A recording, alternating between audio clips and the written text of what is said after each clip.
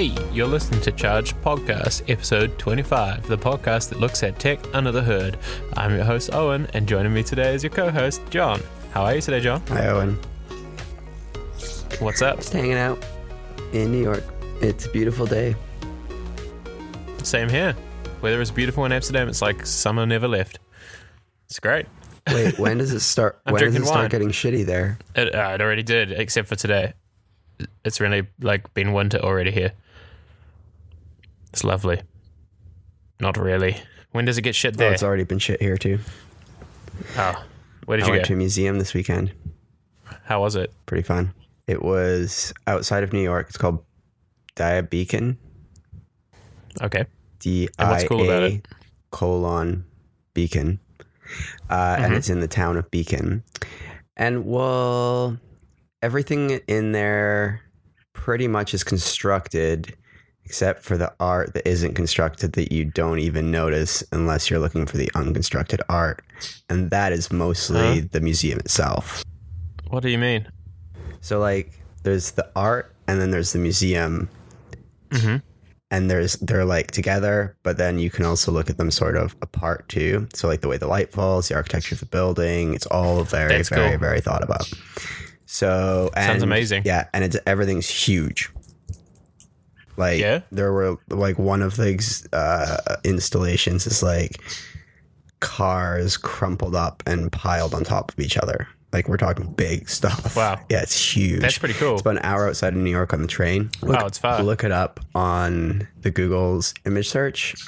They do stuff with light. They do stuff with architecture. They do stuff with art, kind of like sculptures and stuff like that. They do stuff with traditional art. So stuff's drawn. All the drawn art is technical. There's like manuals that go behind the technical art that explain to you how to look at the art, but it's done in a very contrived way. So it's like super pedantic, fun, like big art. It's cool. It's really cool. Sounds like a cool place. Definitely. If you're in New York, go to it. If you visit New York, go to it. If you want to just go to it, go to it. And then in the evening, oh God, this is super cool. I went to a Broadway show, which I'm definitely not going to remember the name of, but I'll put it in, we can put it in the show notes because it's also super amazing. And it's this dude that tells this whole long story about consumerism and tribes and time. And he does it all using, it's crazy. He uses these like super weird parabolic microphones, like custom crazy Sennheiser shit. And you wear headphones through the whole show. Oh, really? Oh yeah. And they like move around your head. It's so cool. Sounds amazing. Yeah, I don't remember what it's called, but I'll definitely make sure that the play that John does not know the name of is in the show notes. Sounds awesome. Sweet. Well, I like the sound of both of these things. I should go to one of them when I'm over. Yeah, you're coming back soon, so that's cool. Couple of weeks. My favorite thing ever in tech happened this week. You'll never guess what it is. You probably will. You joined a new Slack group. Yes, it's my favorite thing in tech. No, a phone got banned from all international planes in the world. Your phone got banned from all international plans in the world? Not my phone. All Samsung Galaxy Note 7s got banned from planes. Oh, from planes. Yes, not plans. I have to turn It's you my up accent. a little bit because just tell me if you can hear yourself. Yeah. So basically, is it the FCC or the FAA? I think it's the FAA. They banned all Samsung Galaxy Notes, and now you get your pockets checked to see if you have one before you go on a plane. It's now a federal crime. Oh no, it if was you the carry a Galaxy DOT. Note. Oh yeah, the DOT, the Department of Transportation, alongside the Federal Aviation Authority. Hell yeah, That's the first time it ever happened. It's glorious. Like Samsung's really in the shitter now. Yeah, you know how much in the shitter? $5.3 billion profit impact. And they think it's going to be more, up to 30 billion by the end of the year, because they have to get rid of all the phones. They're not going to refurbish them or anything. It's abandoned now. It's over. It's crazy. It is crazy. The crazy thing as well is in the airport, like a lot of people who have the normal Samsung Galaxy, whatever it is, the Galaxy 7, the small one, I bet they're going to have problems too, because the airport staff won't know what it looks like. They'll just be like, well, to put this into this is perspective, not allowed. Samsung's market cap is almost $200 billion. So, I mean, yeah, it's annoying, but we're talking about a $200 billion company. It will definitely. Yeah, but it could decimate the phone business of them. Well, they shouldn't probably be in the phone business anyway. But They're like the number 2 phone manufacturer in the world. I mean, yeah, and all I do is see people wandering around with what look like iPads. Like, there's not a sound. What phones do they even make? They make the Edge. Galaxy S7 is the most popular phone of all time. Why? What's because wrong it's like people love features, man. I don't really understand it. I've literally never. Samsung plays the spec game. That's the thing. Like, it's a nice phone. It looks gorgeous. And then they're like, the camera has 28 megapixels and iPhone only has 10. Like, they're really going for the market that doesn't know stuff. And now whoever's listening that has a Samsung Galaxy is going to be like, fuck you guys.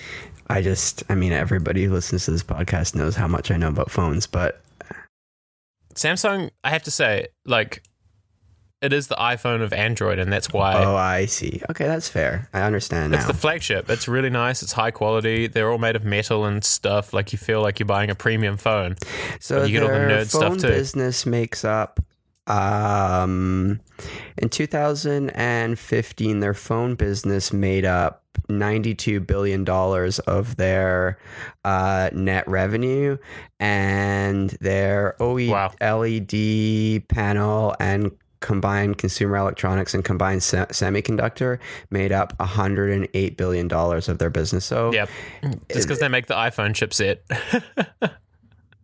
Oh, yeah. But they have to, like, I think Samsung sees it as a point of competing for consumer mindshare.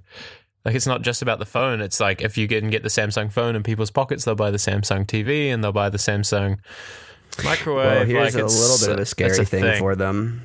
Q1 revenue postings 2016 posted almost $49 billion in net revenue on the phone side and $51 billion on the other side. So they're getting closer. Yep. This is really bad for them. This was the phone that was going to make them. Samsung rushed the Galaxy Note 7 to beat out the iPhone 7's release because... Did you read that story? I'm not even worried about this for Samsung because... Why? VR is going to be such a thing and they're going to make so many good things in that space that it doesn't matter because that's what's going to take over that side of their business. Well, the thing that's really sucked, though, is their flagship phone for that was the Galaxy Note 7, and now you can't even use the VR headset because the phone doesn't work. Oh, that's crap. Yeah, it's just messed up. Like, it hurts them on so many levels that I think they have to relaunch this product line, right? Like, they have to relaunch it as something else because the Note product line is not going to fly. The whole thing is basically because they rushed it to beat out the iPhone 7. They caught wind that the iPhone 7 was going to be boring, air quotes, and so they rushed out a phone that was superior, air quotes, in order to beat it to market, and they fucked it up. Big time. Well, if you read the New York Times article about it, it's like Samsung had basically worked people to the bone for it. They'd rushed everything through, skipped checks, all this kind of thing. And they still, like, after all of this, they actually still don't know what's making the phone explode. Like, I read something somewhere that it was that the corners were too curvy. Yeah, that's one of the things, but even the ones that don't have that battery in them still are exploding. So it's like, I think it's a combination of things on the software and the hardware side. You know, because there's also rumors that it overcharges the battery, so it overheats and then it bursts. So it's kind of all sorts of weird shit. And I don't think overcharging batteries is a thing. No, it definitely is. It's happened before. If the software doesn't tell the battery to stop charging, doesn't it just end up overheat? They overheat. Yeah, they can overheat and then burst. Basically, usually the software, like on the iPhone, the software when you get to 90%, I'm just wondering if batteries actually do explode, or if that's a myth. Yeah, so when you get to 90% on your battery, the software on an iPhone regulates it, so it'll go between 90 and 100 and back the whole time. It won't ever go beyond that. But this sounds like the Samsung just didn't know when to stop, and then it overheated. It's quite interesting. Anyway, so I'll post the story from New York Times in the show notes because it's pretty damning. Samsung's banned its employees from writing anything down or sending emails because it's scared of lawsuits now. So it's kind of that's bad. Pretty serious. Yeah, that's really weird. Yeah, it's because apparently it's deathly scared of international lawsuits because it's multiple countries, and its employees aren't happy and they keep leaking stuff. So, yeah, it's pretty. I think it's just bad news for the entire division because everybody there is already overworked. It has a toxic work culture. So, what's going to happen now? I mean, it really could make their phone business fall apart. They need to send in the guy from Nest. He can fix it. Tony Fadell. Tony Fadell, yeah. Did you read that Tony Fadell almost ran for president? No, not for president. He almost ran Tesla. Elon Musk wanted him to run it. That probably wouldn't have been so bad. No, I actually think it would have been awesome, especially on the software side. The Tesla software on the car looks awful. You know what phone doesn't explode? My iPhone. What? That's true, but you did have it overheat and you had to take it back. It does overheat all the time. I mean, it just gets really hot in my hand.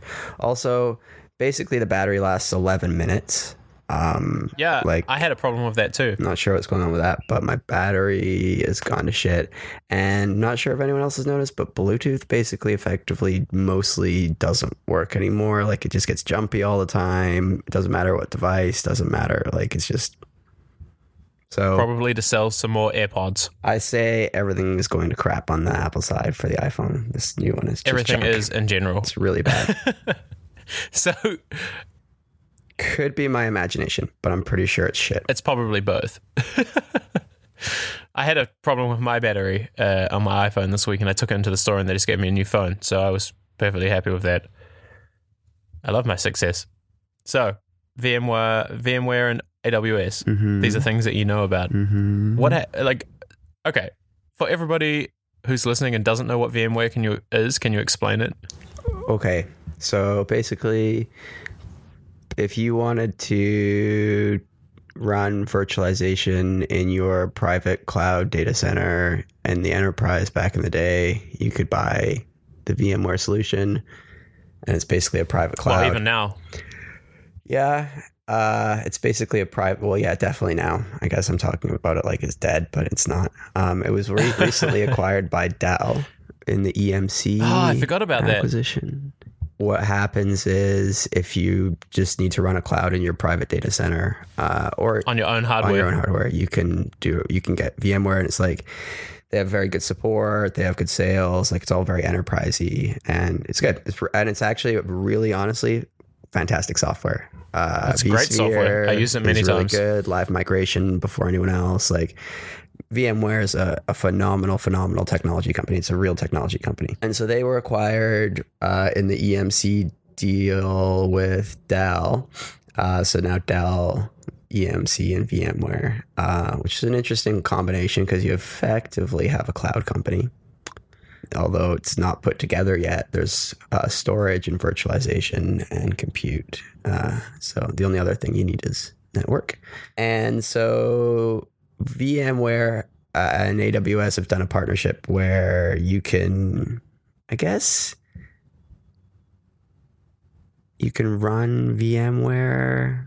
Yeah, you run VMware on top of AWS to manage your cloud. Yeah, so I don't really know what I guess it's just so that people who are familiar... so you can use their software.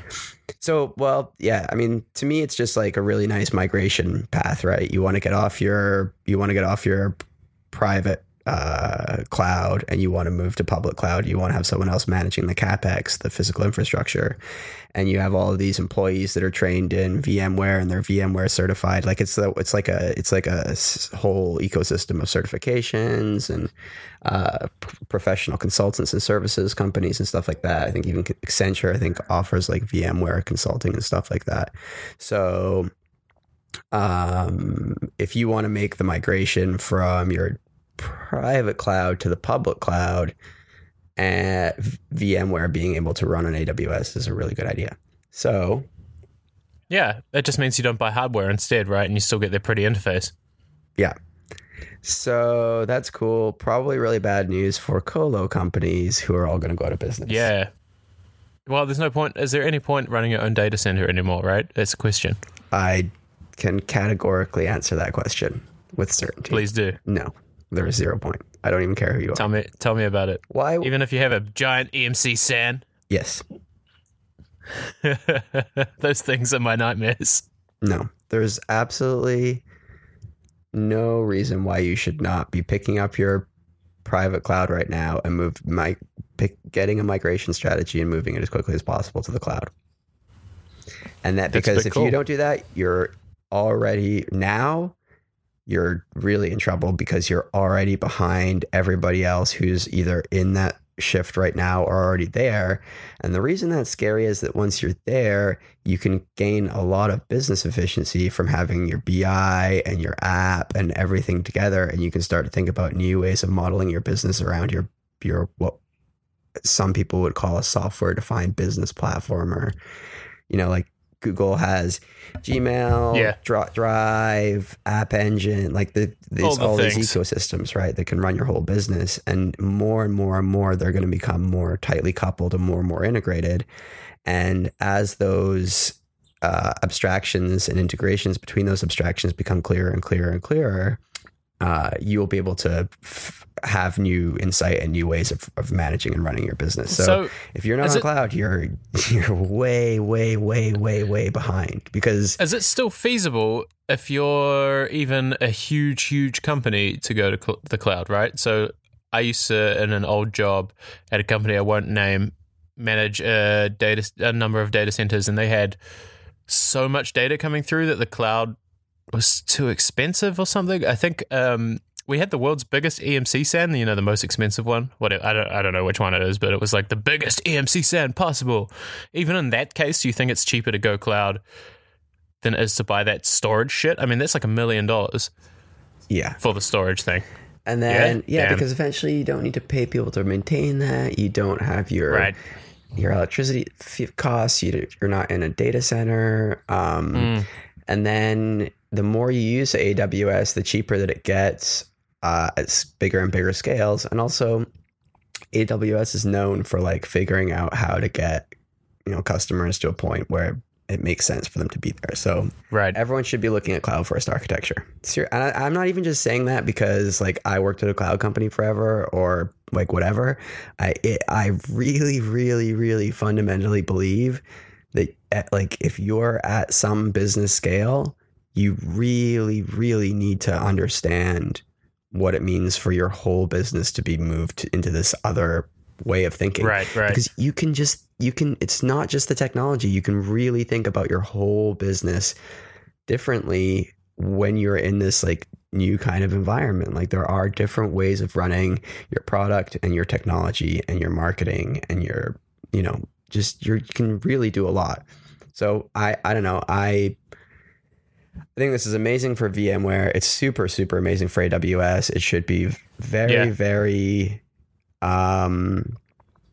it should be very troublesome for the colos. Like if you're a Telex, if you're Equinix, if you're like I wouldn't want to be one of those types of companies, because that everyone's just... Well, there's only really like two routes now, right? So like everybody who's moderate size builds on the cloud, and then the actual whatever, I don't know, Facebooks and Googles and stuff, they build custom hardware to run their own big data centers anyway. So there's no colo in question for them at all, right? So one interesting perspective I heard is that it should be good for Google, because Google is like building out their own way of doing this. So like it's sort of a slightly different platform. Yeah. And so this Twitter account, Cloud Opinion, which is actually a pretty good Twitter account, was like, yeah, if everybody just like took the Google route, then it would just completely alienate AWS. But I still don't think that's actually really, like, AWS is the new IBM. It's the new IBM in a good way or a bad way? No, like IBM back when it was founded, like when IBM went like just shot up. Right. Yeah, like. Yeah. And they own the market now. So, wow, serious topic.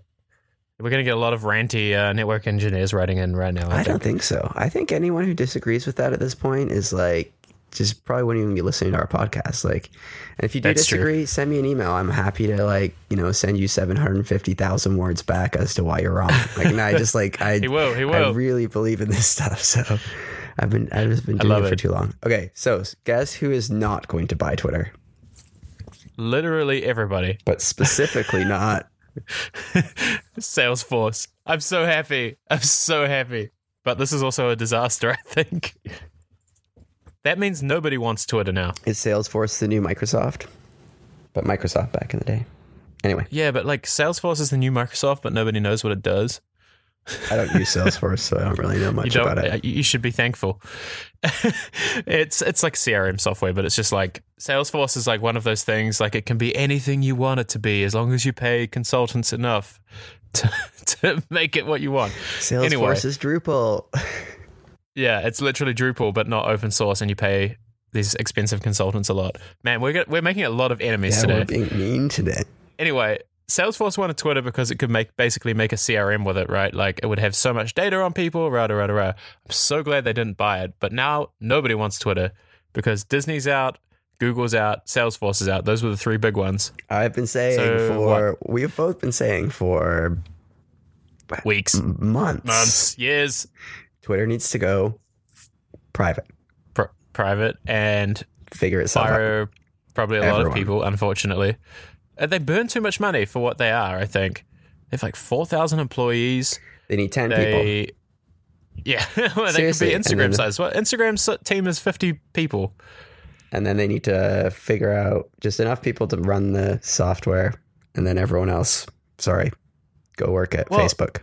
Twitter just needs to decide once and for all what it is. We talk about this so much. I'm so sorry. But I think they just need to decide what they are. And Jack like, said he sent a memo to the whole company.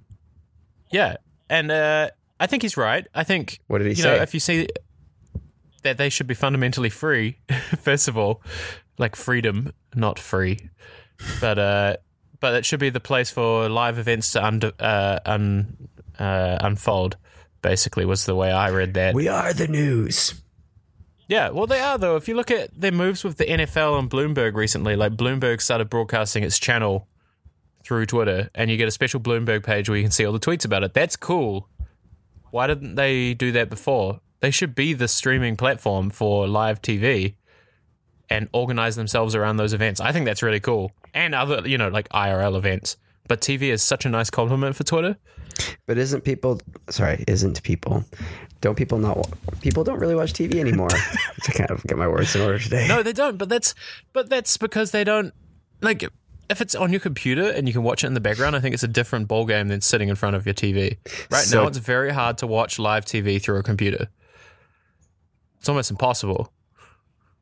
Unless you have like this shitty box thing like I do. How's your that lets you do it. Twitter hiatus going? Terrible. I'm back. Actually, I'm not really back. I tweet like once a day. No, it's really good. Like I don't use it on my phone anymore, so it's only on my home computer. But I couldn't give it up entirely. It's like a drug, John, like you said. It's just really useful for some small stuff. So I feel guilty, but not. My favorite part is how you then just spend 10 minutes trying to justify it to yourself. Hey, I don't have to justify it to myself. I got to justify it to a whole Slack channel of people who tell me off for tweeting. It's just, you broke my heart because you said that you could at least make 28 days and you didn't even do that. No, it's because I went to Berlin and I want to ask for tips, and like I can't do that otherwise. So, and like the funny thing is, the serendipity of Twitter really showed itself even when I was there. Like a friend of mine in Berlin saw my tweet, tweeted me back to say, "Hey, I'm in Berlin. Do you want to hang out?" I don't have it on my phone, so I didn't see it because I'm not tweeting as much. And anyway, we bumped into each other in a cafe in the end, and he only knew it was me because he had seen me tweet earlier that day. Anyway, that's what I like it for. Long story short, I'm back on Twitter sometimes, occasionally, but not on my phone. So how's tweeting from a company account, John? Shall we talk about that? I rarely tweet. You do fave a lot, though. I do fave a lot. Verizon, So nobody wants Twitter, including us, John. including me. Verizon mauls Yahoo. I love how like ambiguous that title is in Trello. So after we had that huge ranty rant about Yahoo's Security hack issues. security NSA thing last week. Privacy bullshit. The 500 million account leak and the NSA tool that they built, and now Verizon's having second thoughts about Yahoo. Is this a good or a bad thing? Nobody really knows. But what happens if like Verizon backs out of this? Yahoo's not worth anything, surely, after that. Insiders say that, Yahoo's really in a bad place. Insiders say that they consider it a material breach of the contract. Yeah, they want $1 billion off the deal. But, at this point, I mean, Yahoo should probably, I think it's Chapter 11 time. Yeah, it's time to just close it down. Get the cool tech like Flickr and Tumblr and just leave that separate. Yep, $50K each. And a bottle of beer. Yeah, just let it run. I don't know. I get what Yahoo is, but it's just kind of a mess of businesses right now, and I just don't. Even under Verizon, I see it kind of being dismantled into bits. So, hey, maybe this deal doesn't go through, but I think if it doesn't, Yahoo will be very worthless. Like it's over for Marissa Mayer at that point. I think like you can't sell a company that failed to be sold like it was already sold, and now it's basically worthless if they fail at this. So that sucks. In the wise words of George W. Bush, fool me once. Well, fooled man can't be fooled again. And that's just, hey, I was going to say AOL will buy it instead. And then I realized that Verizon owns AOL. Shit. Verizon owns all the media, by the way. It's creepy. Verizon should probably buy Twitter. So Verizon pulled out of that. They wanted to, and they pulled out. So too busy dealing with their Yahoo bullshit. Yeah, everybody's distracted by it. I love it. So my other favorite thing that happened this week, I have a few favorite things that happened, is SSL imploded. Oh God, it was so good. I mean, there's been a long chain of implosion of security certificates online in the last month. Technology has been such a pain this week, man. I can't access like The Verge, Wired, SoundCloud. Like the last month, yeah, it's been bad. Everything's breaking. Everybody's realizing that all this shit is very like built on a house of cards. What actually happened? They revoked a bunch of certificates by accident of like the world's biggest sites. Something happened in some, I don't know. It's global cert? No. Yeah. There was like an intermediary certificate chain. So these are the people that make the green lock on your browser, like HTTPS. Yeah, let's explain that first. Thing. Yeah, so like HTTPS, that thing is a certificate that's usually issued by a company that says, they're trustworthy. So they say that you are who you say you are, basically. You pay them, they give you a thing, and you get a green lock. And so you install that on your servers, and your servers are like, hey, we're good. This is actually us. And they can't issue it to anybody else. You can verify whether or not that website is what it says it is, and that's what made the web safer. Now you can't do this thing called DNS poisoning and stuff like that. Right, because every time your browser goes to google.com, it checks with the CA, Certificate Authority, to see if it's valid or not, right? The problem was this CA, Global Cert, I think is the name, or something along those lines. Mm-hmm. They accidentally revoked a bunch of certificates by, for the largest websites. The Verge, Wired, AWS had a bunch of issues, SoundCloud, all those kind of guys. And so that's okay if you don't happen to go to those websites in the time that the certificate was revoked. If you did, you can't access them for a week, which is basically your worst nightmare, because for Wired and for The Verge and SoundCloud, they can't actually even tell your computer that the certificate is fixed because it's already saved on your computer for a week. Yeah. Every time you go to SoundCloud, it's like, well, certificate's fucked. So you have to wait 7 days. And then by then you've probably thought, wow, SoundCloud's down this whole time. I guess I'll do something else. So if that happens, you have to clear your cert cache. But it's not easy. No, it's kind of annoying. I tried.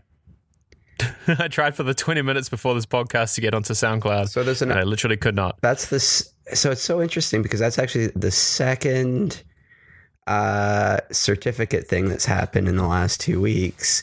What was the other one? There was a Chinese certificate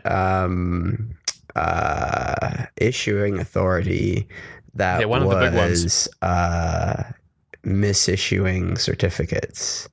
Didn't they issue the google.com certificate internally? Yeah, they did a lot of really crazy things. Too many to go through on the podcast. But what does that mean though? So like they're getting if they issue all the of, Google. Well, so they're such a large certificate provider that so actually the repercussion happens at the browser level. So it was Mozilla. Mozilla Right. is basically the one that kind of takes the lead on this stuff usually, and that because they have all that's kind of what they do. So The Mozilla activist stuff. discovered it or investigated it, and then they put forward this kind of proposal as to what should be done. And the proposal was basically like, hey, in the next version of Firefox, certificates issued by this certificate authority will not be we won't trust them for a year or something. We won't trust them for a year, and also they have to go back through the certification process after that year, but they're banned from issuing certificates for that year. So crazy. Ernst and Young Hong Kong, who did their auditing, are also banned from auditing in the certificate process indefinitely, it seems. Right. And But what is that? What actually happened though, right? So they issued a certificate that said, I am Google.com legitimately, and used it themselves while Google has its own. So they issued their own certificate that said, I am Google. I'm pretty sure that was the one. They were doing a lot of, there was like, and they used it internally. Like 5 or 6 different things that they did. Because the whole idea of the certificate thing is that only one company has the certificate that says I am Google.com, and that's Google, right? Like you should never issue a test certificate or anything that says you're Google. It's impossible in theory, but they did it. It's very gross. Yeah. So anyway, the internet is broken. Google and also Apple are going to make those changes. Also. Okay, so it's bad. Well, yeah, but they have so many certificates outstanding that they like. Some of them are being allowed for a little bit longer or something like that. I didn't follow, but anyway, you should, if you're interested in this stuff, you should go read about it. But I don't think it really materially affects anybody on the internet. It's just stuff that's going on. The internet is kind of weird. Right. Interesting. Someone wrote we had a in, reader question. Yeah. Do you want to talk about this? It's deep, man. Like quite literally. Yeah. So someone asked us what the deep web is. That's a big question. It's an interesting one for sure. It's actually like kind of easy to answer, but there's so much complexity that goes with it. The deep web, like the TLDR of the deep web it's not even really a thing. It's not a thing. It's like it's a the concept media more makes than it a anything. thing, but it's not really a thing. Like it's an area of the internet that isn't indexed by search engines. It's encrypted. You can access it, but you have to know where it is. Basically, you can't just wander in. A single thing. It's multiple things. So like, yeah, the deep web. Like what Owen said. There's a lot of different names for it too, right? It's basically anything that you can't just access on the internet by going to a URL or like directly to an IP address. It's like all of the content of the internet that is in areas that you need to know specifically how to get to. And so that can take a huge variance of different types of technologies and different types of applications and stuff like that. Some people would consider torrent a version of the deep web. Yeah. That's like one level of the deep web, yeah. There's the Tor browser. The Tor browser is like the most common accessible way to access the deep web. I think when people think of the deep web, they think of Silk Road, basically. Really? And I think that's like the most common thing that people know from it. That and all the horrible porn sites down there. But it's basically like if you download, there's a package you can download called the Tor browser bundle that lets you onto the deep web. It has a routing protocol called Onion. But again, you have to know where the Onion sites are, and that's what Silk Road was. So Silk Road was the drug dealing website. You could buy basically anything on there, including Hitman and stuff. And if you want to read a crazy story about that, there's a court case that's ongoing that Wired has been covering for a while now. It was a bunch of dudes that ran this site. They were just like ordinary nerds, but they claim to have not known what was going on there. They just ran the site, and yeah, what was actually happening was a lot of bad shit. So I don't know tons about the deep web because I've basically never used it. It's just there's nothing for me on it. But I think like the original deep web was sort of like we would exchange MP3s on IRC using like Sure. DCC, which was like direct connect to like IRC bots that were back-ended by FTP servers and stuff like that. So that was like the early day deep web, like just kind of stuff hidden around on IRC and FTP servers and Telnet servers that you would kind of, and some SSH, and you would just like have to know where to honey badger around and stuff.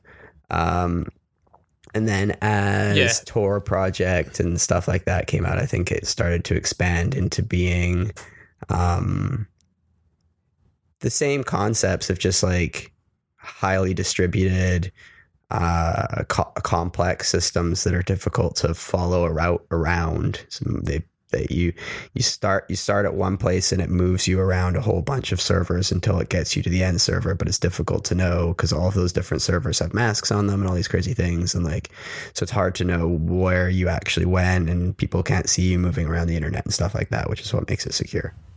Yeah. So yeah, I would say that the biggest thing is that it's very hard to know where stuff is down there unless you know the address. I think that's basically it. It's not indexed. Is there Tor browser search engines? Like, is there the Google of Tor? No. Well, there's some concepts of it, but it's not.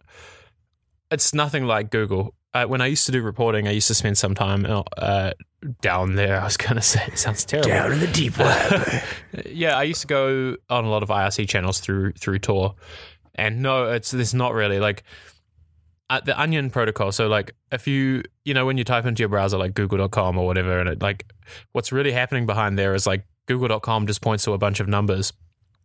Onion links are really like a similar concept, but nobody controls the domain name, and a lot of the time they're just gobbledygook, right? So it'll be like D789 exclamation point --onion, and that'll be Silk Road or whatever. And there is a lot of legit stuff down there, as in like you could host a website on the deep web and it doesn't have to be illegal or anything. It just tends to be that way in the media.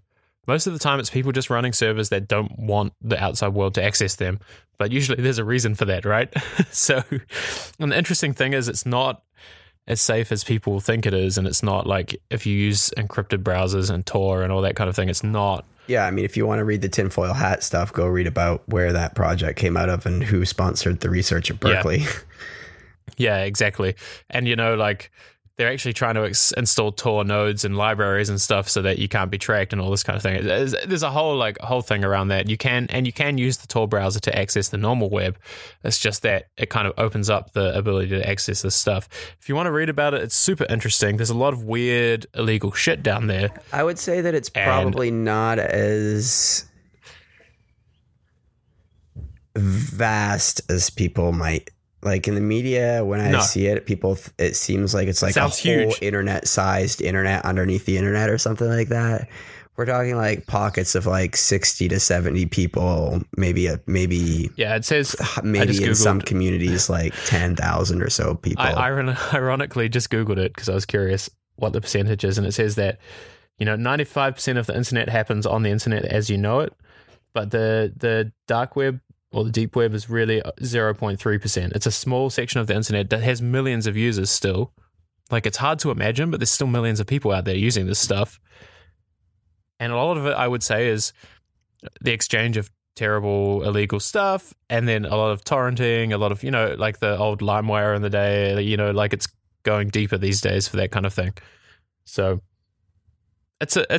I wouldn't say it's a place for casual browsing, but if you're interested, it's kind of quite an interesting concept to read about. To get started, I guess the Onion browser is the place that you go and like read about Tor and Onion, and then that'll kind of point you in the direction. But I think I have gone on there once, and it's so hard to use, and I know how to use the internet. You have to go to these sites. They have the Deep Web Wiki, which is like a Wikipedia clone with a lot of popular deep web links, and those are all the legal ones, right? But then beyond there, it just gets a bit weird.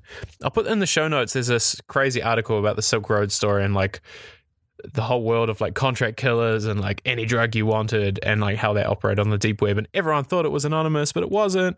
I always feel like some of this stuff isn't real. So I don't know how. Yeah, for sure. Like, I don't know. Maybe I think I'm probably super naive because I can't imagine that you can hire a contract killer on the internet. That's such a wild thing. That was what was going on though. Like if you read the FBI and the CIA notes on this stuff, that's really legitimately what you could do through these sites. And these guys who are running these sites actually purportedly use those services, right? So, and you can, again, I'll put it in the show notes. In America, this was going on? Like, how much does it cost to kill someone? There's New York. Oh, that's creepy. Okay, I'm going to do... It's hard to say if that was actually what's happening, but yeah. I'm going to do a 1 minute long crazy rundown of the Atlantic's view from Silicon Valley.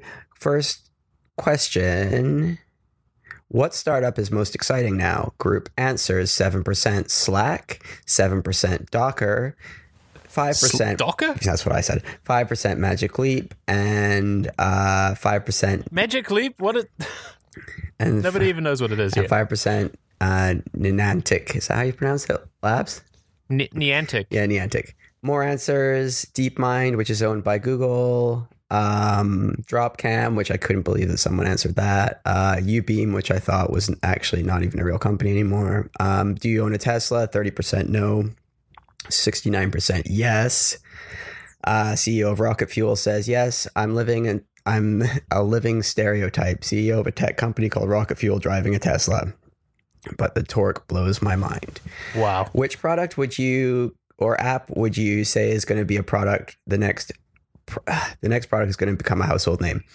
Amazon Echo / Alexa, 29%. Augmented reality, especially Pokemon Go, 18%. If I knew I'd be rich, 9%. Which company will be the first to bring fully driving autonomous driverless cars to market? Tesla, 65%, Google 13%, Mercedes-Benz 6%, Uber 6%, most likelier to happen 2020. In 2014, Theranos was What valued... is this from? The Atlantic.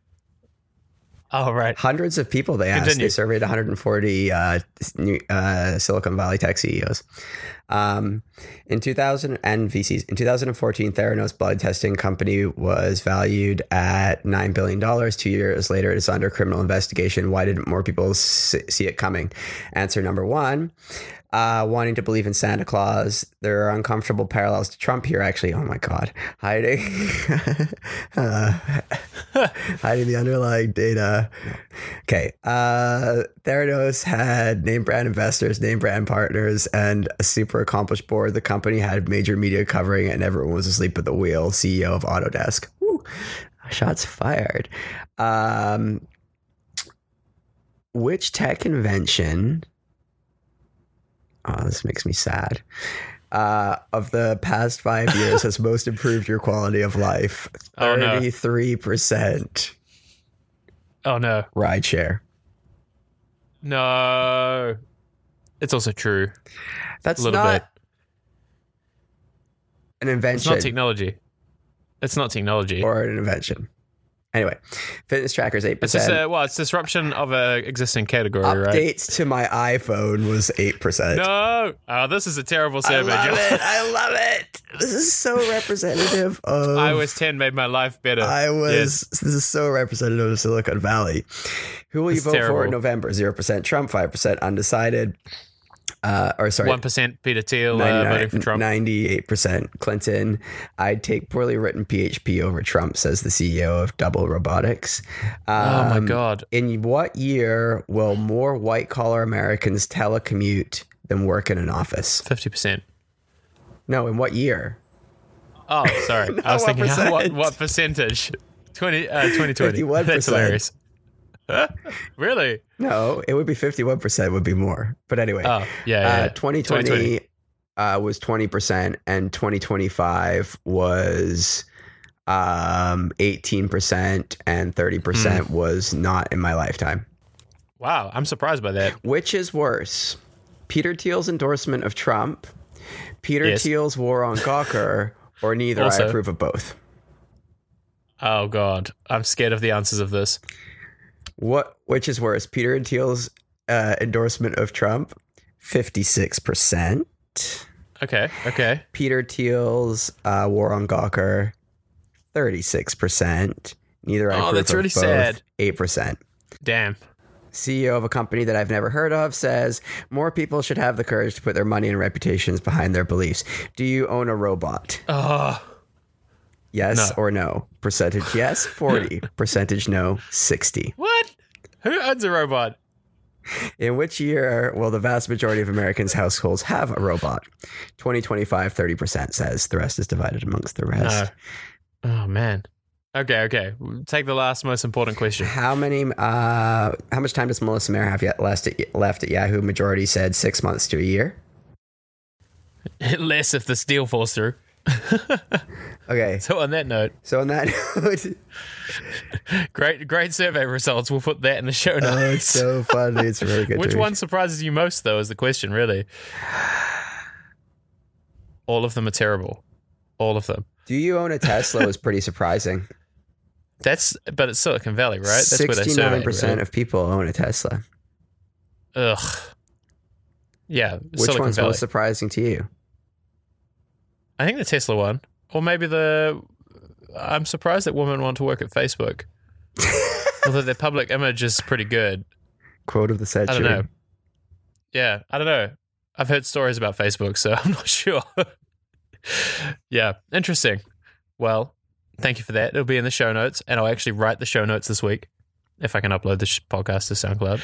So one thing that we should ask everybody to do is review us on iTunes, pretty please. We have a link on our website, and it actually helps us more than you could possibly know. We got It's reviews really easy last to week get that there. were pretty nice.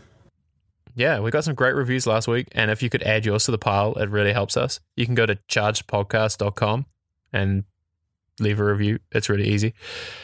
If you write to us, you can do it at hi@chargedpodcast.com. That was a really funny email. Yeah, I know. Somebody couldn't understand me saying it. Do you want to say what the email address is, John?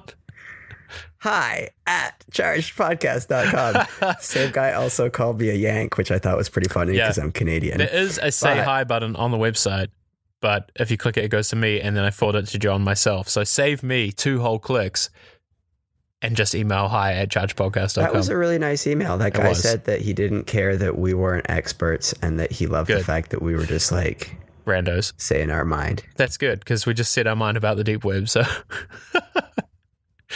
awesome. Well, yeah, we'd love to hear from you. Either way, a review, an email, all of it's cool. Or come and hang out on the Slack. It's in the show notes every week for now. Eventually, we will stop inviting people openly, so you should join while you still can. I think that's it for this week. Until next week, John. Thanks for hanging out. Thanks, Owen.